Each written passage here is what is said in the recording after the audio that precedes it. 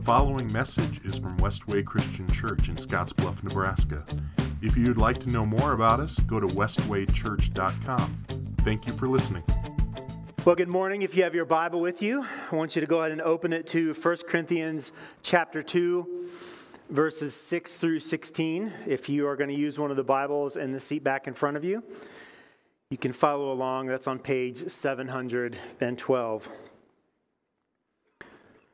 So my morning today began much like my morning does every day. My alarm went off, got up, went downstairs and read my Bible, and then went upstairs and put on my running clothes and started to run towards the south on 17th. And when I got to D Street, I heard this crackling and popping sound that was off to my left.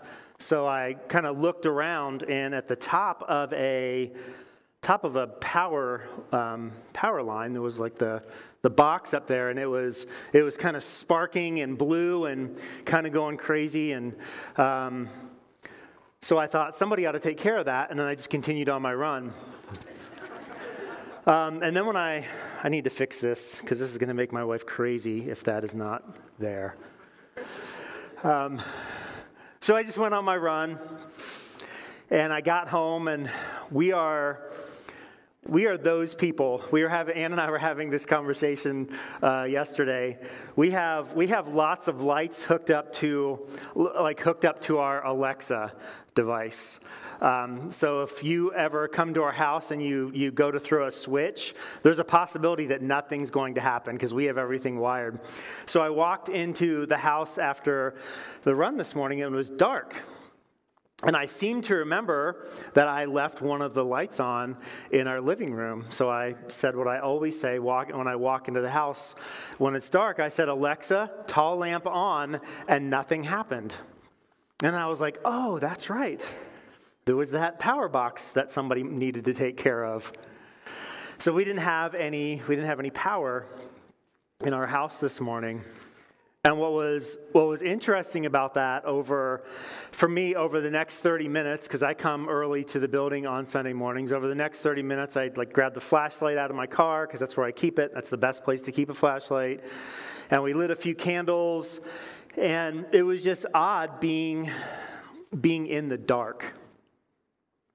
It was a little bit off-putting. And something weird happened that I didn't realize that I didn't do until I got here. The darkness had thrown me so off that I forgot to wear a belt this morning. So I called my wife and said, "Hey, when you come, would you bring my belt? This is where it is. This is where it's hanging." It was just really strange as I was kind of going through all of this today, knowing what we were going to talk about this morning from 1 Corinthians chapter 2. And I think that this was a bit of a metaphor for a spiritual reality. See, there was this crackling, popping noise that was going off, and I didn't really know what it was. And it wasn't until I looked at it and I saw it for what it was that I had an idea of what was taking place. And again, I think this is a bit of a spiritual metaphor that I'm going to talk a little bit more about today. But one of the things that we need to understand when it comes to spiritual things, that unless and until God opens our spiritual eyes, we are not going to be able to recognize reality. This is a pretty brutal truth for us. And as I've been thinking about this text throughout the week, I kept having these reminders of Scripture, throughout Scripture, where Jesus had these different encounters with people who were blind. And as I thought about that and reflected on that, one of the things that I observed is that physical blindness in the Scriptures is typically a metaphor for spiritual blindness. There's a lot of connectedness. When people are physically blind, there's also a spiritual blindness component. So one of these is from John chapter 9. I'm not going to read all of John chapter 9. If you're going to use that Pew Bible or that Seatback Bible, you can look on page 68. I'm actually just going to talk a little bit about the story, then I'm going to read the end of John 9. But Jesus and his disciples are walking, and they see this man who's been blind by birth, and his disciples ask this question that was very logical in their day. Why is this man blind? Did his parents do something? Did he do something? Why is this man blind? And Jesus gives this response. He says, this man's blind so that the power of God may be seen in him. So Jesus heals the man, and it's kind of a long story. Again, I want you this week sometime to just read through John chapter 9. It's kind of this long story where, of course, it takes place on the Sabbath, which really irritates the Pharisees, that Jesus would heal this blind man on the Sabbath. So they call the man in, and they are accusing him. Well, maybe he really wasn't the guy that we all know he is really the guy. Maybe something else was going on. And they call the guy's parents in, and they have this big conversation and this big discussion. And a little bit later in the Sabbath on that day in John chapter 9, Jesus kind of hears all of this is taking place. So in verse, I don't know, it's at the end of chapter 9. I didn't write the verse down. When Jesus heard what had happened, he found the man and asked, "Do you believe in the Son of Man?" The man answered, "Who is he, sir? I want to believe in him." Listen to what Jesus says. "You have seen him," Jesus said, "and he is speaking to you." "Yes, Lord, I believe," the man said. And he worshiped Jesus. Then Jesus told him, and here's the spiritual connection. Then Jesus told him, "I entered this world to render judgment, to give sight to the blind, and to show those who think they see that they are blind." Some Pharisees who were standing nearby heard him and asked, "Are you saying we are blind?" So we have this moment where there's this physical blindness, and Jesus heals this man, and it's a metaphor for spiritual blindness. And Jesus says, "Well, if you were blind, you wouldn't be guilty," Jesus replied. "But you remain guilty because you claim you can see." So Jesus is bringing this spiritual truth out of this physical reality. That there are people who are blind. Some of those people know that they're blind. Some of the people don't know that they're blind. There's another blind scene in Mark chapter 8, verses 22 to 26. This is on page 627 in those Bibles. When they arrived in Bethsaida, some people brought a blind man to Jesus, and they begged him to touch the man and heal him. Jesus took the blind man by the hand and led him out of the village. This is where things get a little weird. Then, spitting on the man's eyes, he laid his hands on him and asked, "Can you see anything now?" The man looked around. He said, "Yes, I see people, but I can't see them very clearly. They look like trees walking around." Jesus placed his hands on the man's eyes again, and his eyes were opened. His sight was completely restored, and he could see everything clearly. See, there's this spiritual metaphor going on in this text that sometimes spiritual sight takes a while to come into its fruition. Sometimes we need multiple applications of Jesus. We need multiple encounters with Jesus to fully grasp what Jesus is trying to accomplish in our life. And then if you were to flip forward to Acts chapter 9, page 684, this is the scene where Saul comes to Christ. Saul is a Pharisee at this point in the story. He was there when Stephen was martyred. He was watching the clothes of the people who were throwing rocks at Stephen's head with the intent to kill him, to murder him for proclaiming the truth and the reality of Jesus Christ. And Saul is on a mission. He's going from Jerusalem to Damascus because there are some Christians in Damascus. And Paul's mission as a person who misunderstands what his purpose is as a follower of God is out to kill those Christians. And instead, what happens is he encounters Jesus. falls off his horse. The text tells us he's blind. He's made blind by this encounter. Saul, Saul, why are you persecuting me? Well, who are you, Lord? I am Jesus.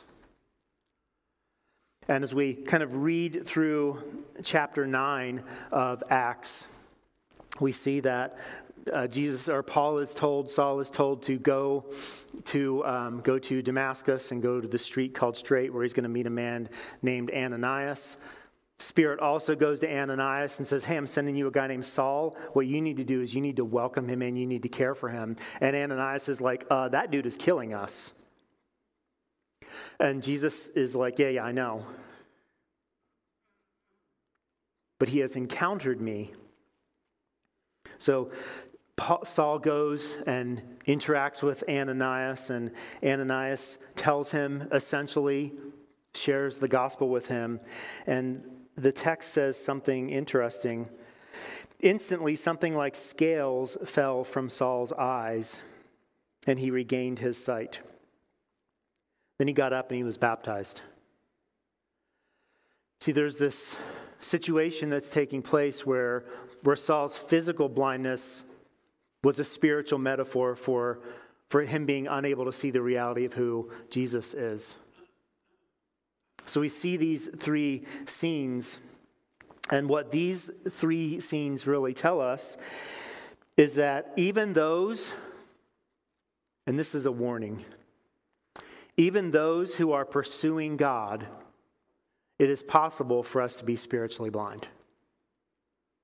It is possible for us to miss the reality of what God is doing. And the church in Corinth, as we've been talking about now for the past month, the church in Corinth has it all wrong. They have the gospel all wrong. They've been operating out of a misconception of the gospel. They thought they knew what the gospel was, but by their behavior, by the things that they're doing, by the fruit in their lives, what they're demonstrating is they don't really understand the gospel. They thought the gospel was dependent on the rhetorical gifts of the speaker. So, if we don't have someone who can share the gospel well, the gospel's not going to grow. So Paul told them that God used those that the world considered foolish, powerless, and despised so that God alone would get the credit. It's not about the speaker, it's about God. They thought that people could only be swayed by powerful and persuasive speeches, eloquence. And Paul reminded them that when he came to them, he was in fear and he was in trembling. Because God's power, and this is important, God's power isn't dependent on how well his people can argue others into the kingdom. God's power is not dependent on how well we can argue other people into the kingdom. Because the gospel is about Jesus. The gospel is not dependent on our words. The Corinthians are a prideful and arrogant people. And what we're seeing in these first 4 chapters is the way that their prideful arrogance is impacting the way that they are with one another. He's going to get to the way that their arrogance is affecting people outside of the church. That's chapter 5. That's where we're going to pick up in February of next year. But for right now, what Paul is trying to do with the believers in Corinth is he's trying to get them to look inward. He's not realizing and not recognizing what's happening in the world all around them, all of the bad things all around them. But Paul's point at this point in the letter is you guys need to look inward for a moment. See, your divisiveness is a threat to the gospel. The way you're falling into these traps of, I like this person, I like that person, I like this person more than that person. This person's a real Christian, that person's not a real Christian. This is divisive and it's a threat to the gospel.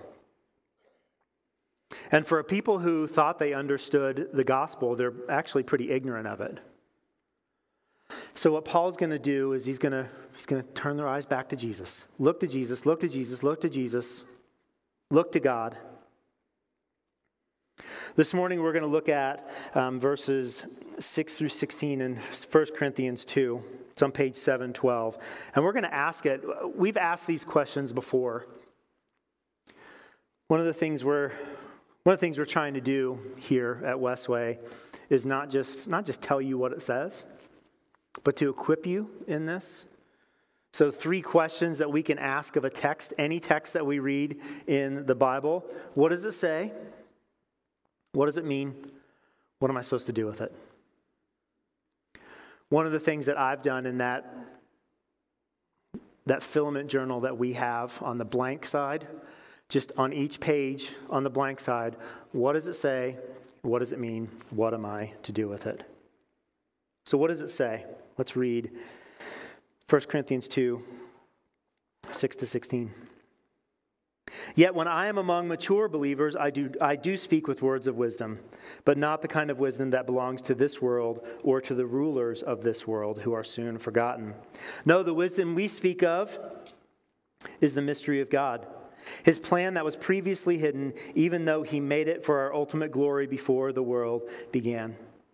But the rulers of this world have not understood it. If they had, they would have not crucified our glorious Lord.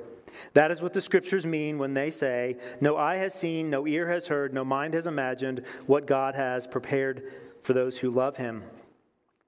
But it was to us that God revealed these things by his Spirit. For the Spirit searches out everything and shows us God's deep secrets. No one can know a person's thoughts except that person's own spirit. Which is a really, just sidebar. I don't have time, but we're going to do it anyway. That's a really good sidebar. If you're one of those people who's constantly trying to figure out what other people are thinking, if you're one of those people who's constantly putting thoughts into other people's minds about how they think about you, how they feel about you, I give you 1 Corinthians 2:14. No one can know a person's thoughts except that person's own spirit. And no one can know God's thoughts except God's own spirit. And we've received God's Spirit, not the world's spirit, so we can know the wonderful things God has freely given us. When we tell you these things, we do not use words that come from human wisdom. Instead, we speak words given to us by the Spirit, using the Spirit's word to explain spiritual truths.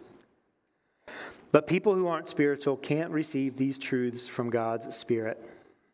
It all sounds foolish to them, and they can't understand it, for only those who are spiritual can understand what the Spirit means. Those who are spiritual can evaluate all things, but they themselves cannot be evaluated by others.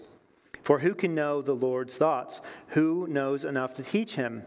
But we understand these things for we have the mind of Christ. So there's a lot there. What does it mean? I found the best thing to do when I'm working through those 3 questions.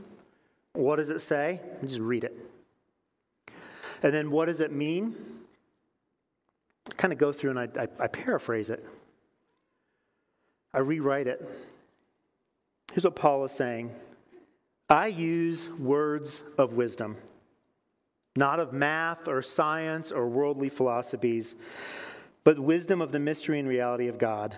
And this sounds like foolishness to people who are not spiritually minded.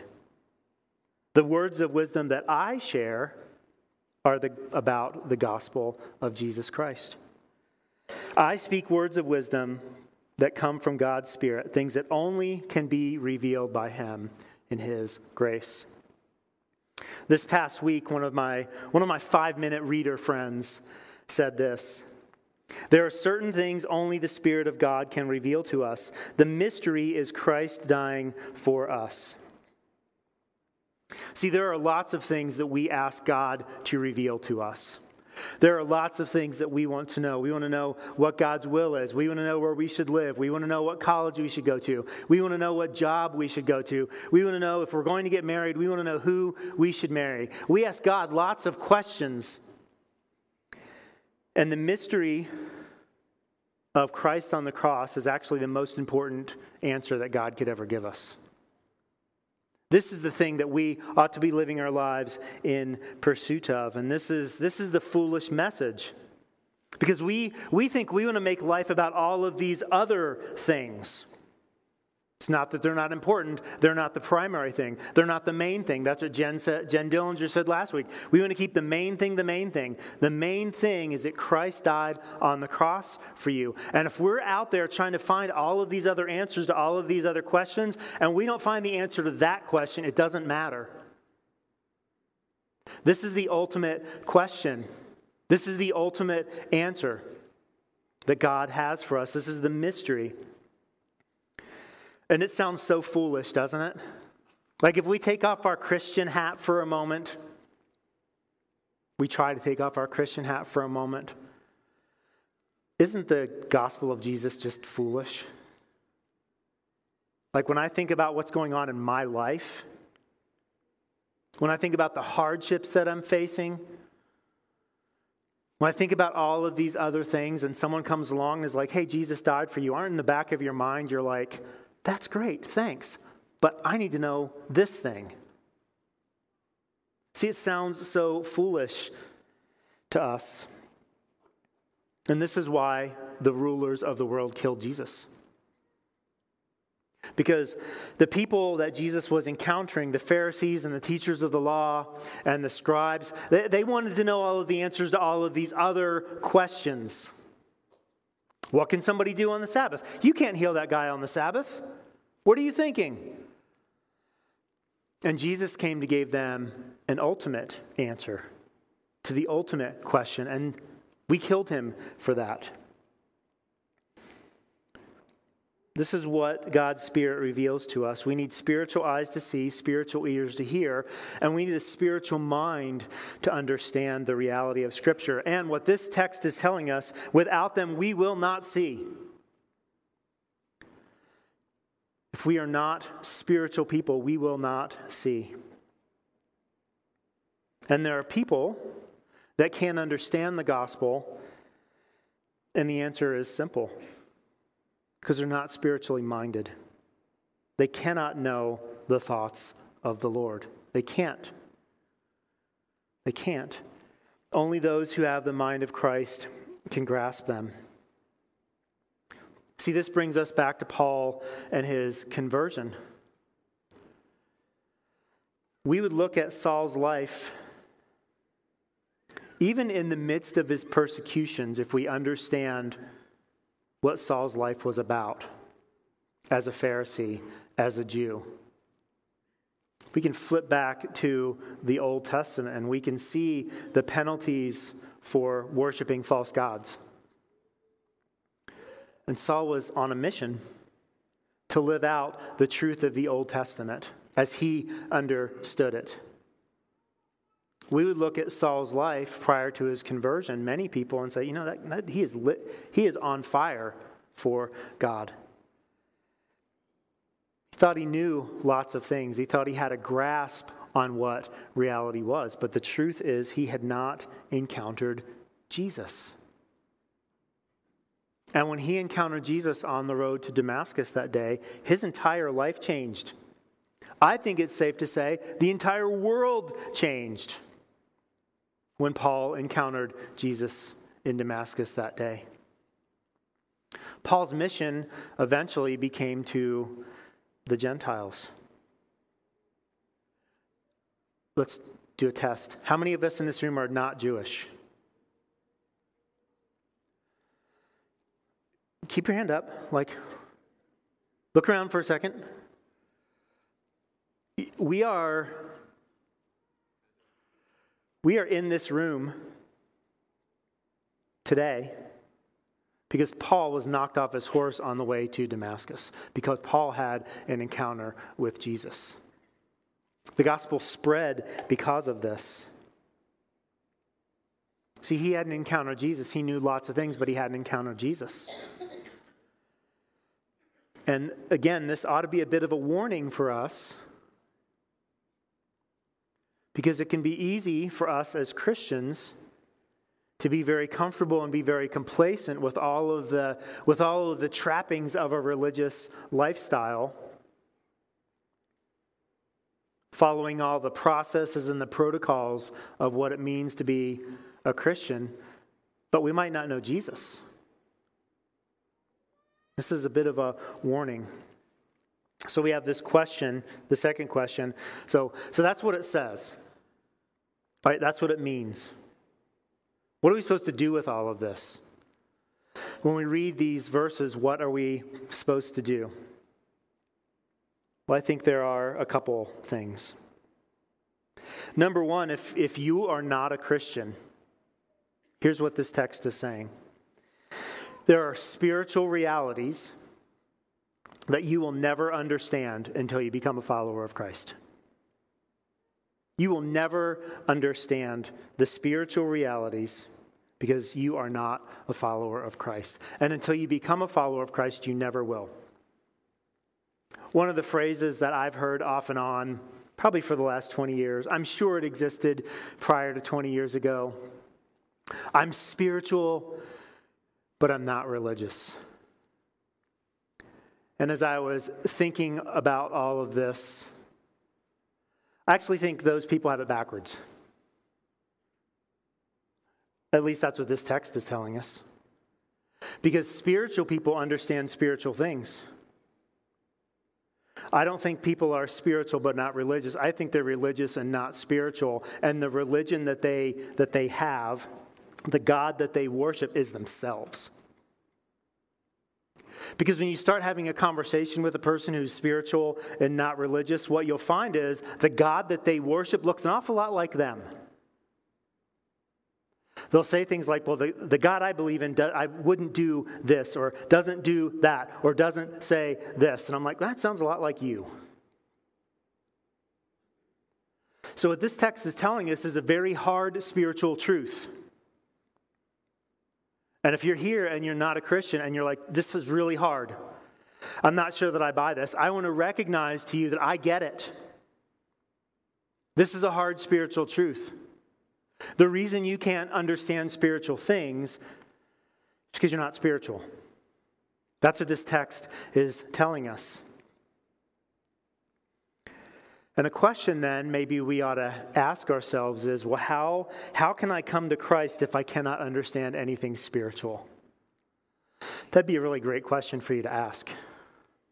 Well, if that's true, how can someone who is not spiritual come to Christ? Again, Scripture tells us some really amazing things. I'd encourage you to spend some time in Romans 1 this week, especially like 18 to 21 talks about how God has revealed himself through what's been made so that we can look at nature and we can see through all the things that we see, God's invisible qualities. And as I was thinking about this again this morning and thinking about that snap, crackle, pop off to my left this morning out on my run, what I believe is true, what I know is true, is that we are surrounded by spiritual realities and noise. I think when Paul wrote Romans 1, he was saying that deeply embedded in creation is this hum that points to God. And as we would read through Romans 1, if we would simply acknowledge that as true, we would hear that noise and we would turn to look. That snap, crackle, pop off to my left this morning, it was only when I turned to see what it was that I knew what it was. And I believe what God is doing is he's hiding in plain sight. It's not a mystery in the sense that God is hiding from us, unable to be found, unable to be seen. And what we need to do is we've been watching Survivor over the past couple weeks. And if you've ever watched Survivor, they always have all of these different challenges that they do. And it's like you got to jump in the water, swim out to this thing, go underneath, find a key, come back up, go unlock this, then do this, do this, do this, do this, do this. Like 85 million things. And sometimes we think that this is how God will be found. And if I can just find the right code, I'll find God. And God's here. He wants us to acknowledge him. See, if you're not a Christian, you need God to know God. You need God to know God. Jesus says this way, ask, the answer will be given to you. Seek, and you'll find. And knock, and the door will be opened. So if you're a person who's not a Christian, and you're trying to figure this whole Christian thing out, you're trying to understand this whole Jesus thing, you're hearing the crackle pop. And what I would tell you to do is to ask, God, open my eyes. Give me spiritual eyes to see. Give me spiritual ears to hear. If you're not a Christian, I would encourage you to read your Bible. And what I would encourage you to do as you begin to read your Bible is ask God, God, give me spiritual eyes to see.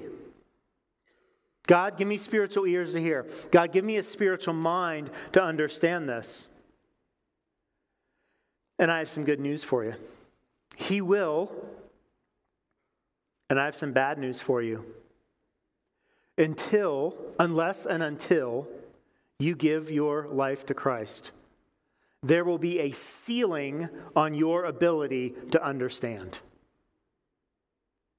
There will be a ceiling above you that you will not be able to break through unless and until you accept Jesus.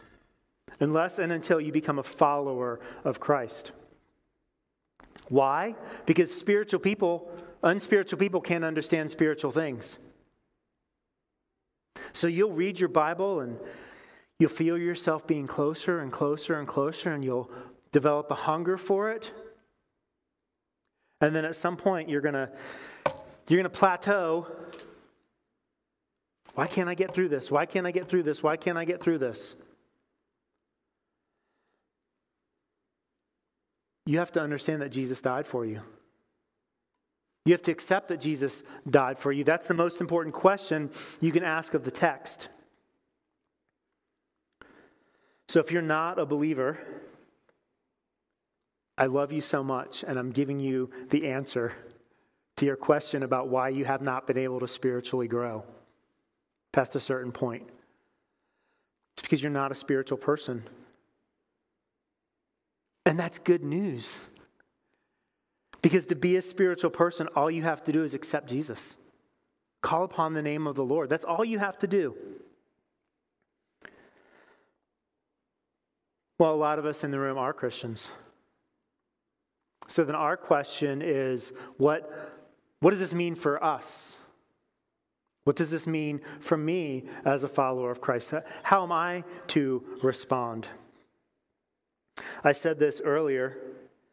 I think the number one thing that you can do as a follower of Christ, as you think about this particular text, the number one thing that you can do is be on guard.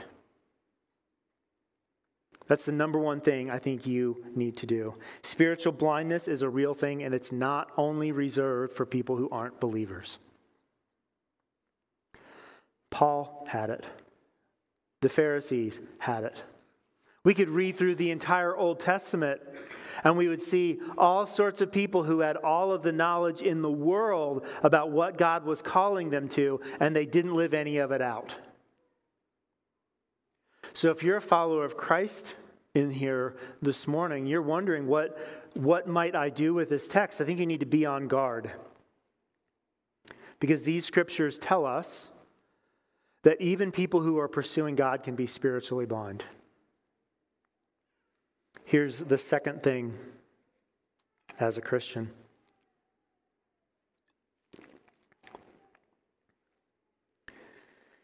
You need to know God. You need God to know God. Which sounds an awful lot like something I said a second ago. You need God to know God. See, here's the reality. If you are not actively pursuing your relationship with God, you are at risk of spiritual blindness. This isn't about checking the box of spiritual disciplines of reading my Bible every day or having the world's longest streak on YouVersion. Hey, I want that too. Like, I look at that number every single day. This isn't about spiritual disciplines for spiritual discipline's sake. This is about an awareness of what God is doing. This is about an awareness of the person that God is calling me to be, so that I am not lulled into complacency, so that I am not lulled into a false sense of security. In chapter 3, which we're going to get to over the next couple weeks, Paul tells the church at Corinth, don't be deceived. You know why he says that? Because the church at Corinth was deceived. Because we are a people who are prone to deception. And we need God to know God. We need to be aware of what God is doing so that we don't become comfortable. Yesterday, you probably knew this. There was an eclipse here. They called it the Ring of Fire eclipse. We were at Zane's house yesterday morning watching Ohio State beat Purdue. Huh? You knew I was going to bring that up today. And we were watching the game, and Zane says, oh, hey, I think there's an eclipse today. So, like two morons, we went outside. Like two morons, we did this. And then we put on sunglasses, and then we tried to look at it through leaves. Then we got kind of sane. But there was this weird thing that was happening. Like, whenever I would close my eyes, I would see like these two things right in the middle of my eyeballs. And we started to have this question when we got back inside, like, why is the sun brighter? And it's not. That's not how that works. So I was curious, because I'm a closet science person. So I looked it up, and what happens is, I found this so fascinating, what happens is because there's less visible light outside, even when it's barely noticeable, it's still less visible light. What happens is your pupils open up. And when your pupils are open up, you're taking in not only more physical light, but you're taking in more ultraviolet light, and that's how you burn your retinas. And see, when you're looking out there, it doesn't necessarily look like it's darker. It's not until you look at the light, it's not until you look at the sun that you realize that there's actually something taking place. And as I think about the way that we can allow our senses to be lulled into complacency, we can just walk outside and not notice that it's darker, and we just look up. And if we're not careful, if we are not consistently engaging in relationship with God, consistently pursuing Him, what's going to happen is we're going to be caught off guard. We're going to become complacent. We're going to become a people who are spiritually blind, not fully taking in everything that God has for us. And this is why in Romans chapter 12 that Paul tells the church at Rome, tells us that we are to be transformed by the renewing of our minds. See, we need new minds. We need to be transformed. And it's fascinating the way Paul talks about this. He says, be transformed by the renewing of your mind. So there's kind of two things taking place here. God is the one doing the transformation. So in that sense, we're passive. We are being transformed by God, but at the same time, we are actively doing something. We are receiving the transformation. We have to be willing to be changed. We have to be willing to be transformed. Here's the third thing. So Christians, be on guard. You need to know God. You need God to know God. And then here's the third thing. You need to trust God as you seek to make disciples of others. You need to trust God as you seek to make disciples of others. We had this conversation a few weeks ago in our Tuesday night small group. One of my favorite things about Tuesday night small group is not only do we talk about the sermon that we gave on the previous Sunday, but sometimes we talk about next week's sermon, and then other times we talk about the sermon 2 weeks from now. And like all of that started to run together, and this person asked this question specifically about verse 14. But people who aren't spiritual can't receive these truths from God's Spirit. It all sounds foolish to them and they can't understand it. For only those who are spiritual can understand what the Spirit means. This person read that text and then asked this question, and this is what they said. Why can't my child get it? Why can't my child get it? Why can't my child understand these spiritual things? And then we reread verse 14. Because the problem is, people who aren't spiritual can't understand spiritual things. So for those of us who are racking our brains, trying to understand why the people in our lives that we are sharing the gospel with, why they can't get it, I need to tell you something. It's because they're not spiritual. I need to relieve some pressure on you. Because if we don't understand this as Christians, that is going to make us crazy. We're going to grow in our frustration and anger and bitterness as we try to share the gospel with people and no one's accepting it. And it makes us more angry and anxious and bitter and frustrated. And then they don't accept it. And more anger and anxiety and frustration. Why don't they get it? Why don't they get it? Why don't they get it? They can't. They can't. Unless God does something in their life. And what I would love for you to do is you're in that space. I used the word relax last week, and I'm going to say it again. When you are interacting with someone and you are sharing the gospel with people, you know what you need to do? You need to relax. I'm not saying don't be urgent in the way that you communicate the gospel. I'm not saying don't take it seriously in the way that you communicate the gospel. What I'm saying is it doesn't depend on you. It's not up to you. And that ought to just free you.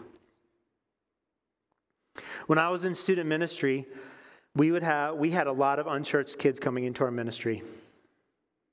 And there was this period of time where I thought to myself, we have these kids for 1 hour, maybe 2 hours a week, depending on what they come to. So my job on a Sunday morning or a Wednesday night when I have them here is to cram as much light into them as humanly possible.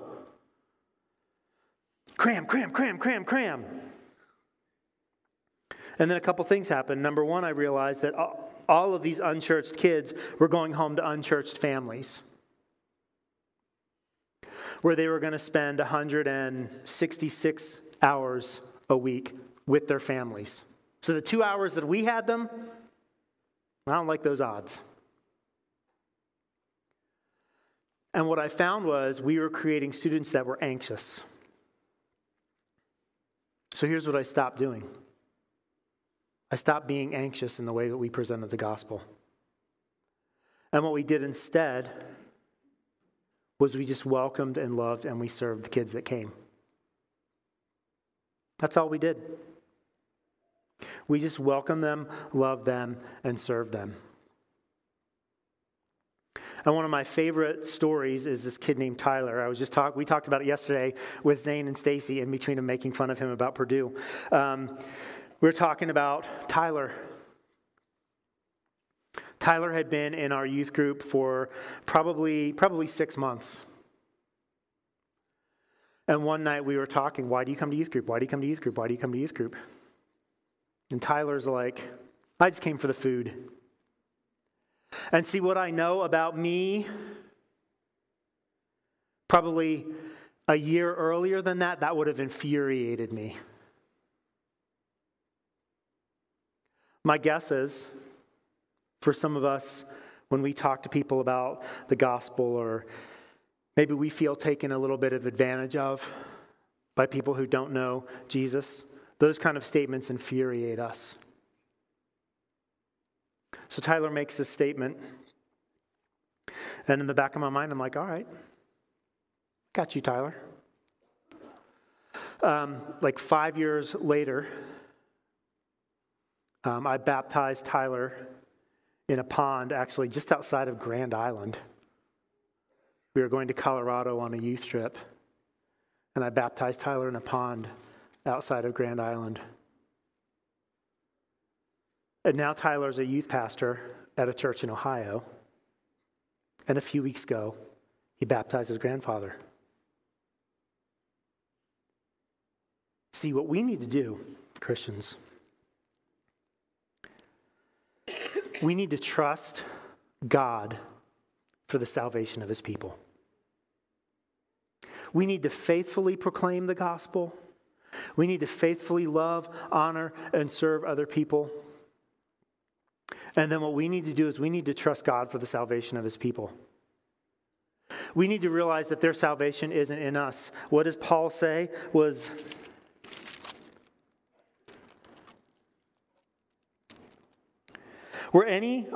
let's even go back a verse. Has Christ been divided into factions? Listen to this one. Was I, Paul, crucified for you? Were any of you baptized in the name of Paul? Of course not.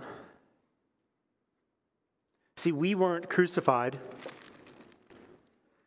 for the sins of the people that we are trying to convert to Christianity, to convert to Jesus, to proclaim the truth of who Jesus is. We weren't crucified for any of them.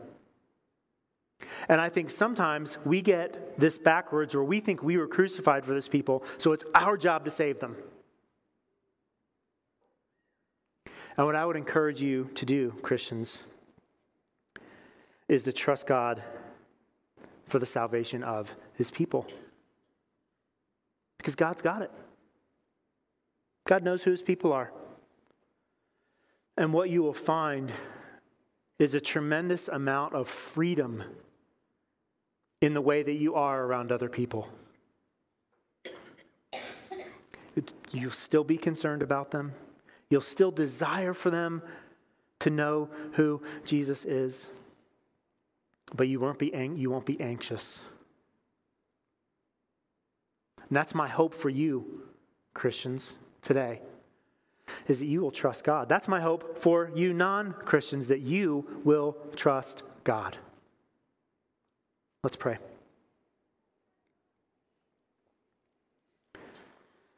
Lord, I pray this morning for those in this room and those watching online who are not followers of Christ. I pray that they would hear your spiritual noise and they would turn and look. I pray that the scales would be removed so they can clearly see the reality of their sin and their need for you. And then they will call upon the name of the Lord for salvation. I pray that they would see that they need you to know you. For my believing brothers and sisters in this room and watching online, God, I pray that they would be on guard. I pray that they would see that they need God to know God. And I pray that they would trust God as they seek to make disciples of others. It's in your Son's name we pray. Amen.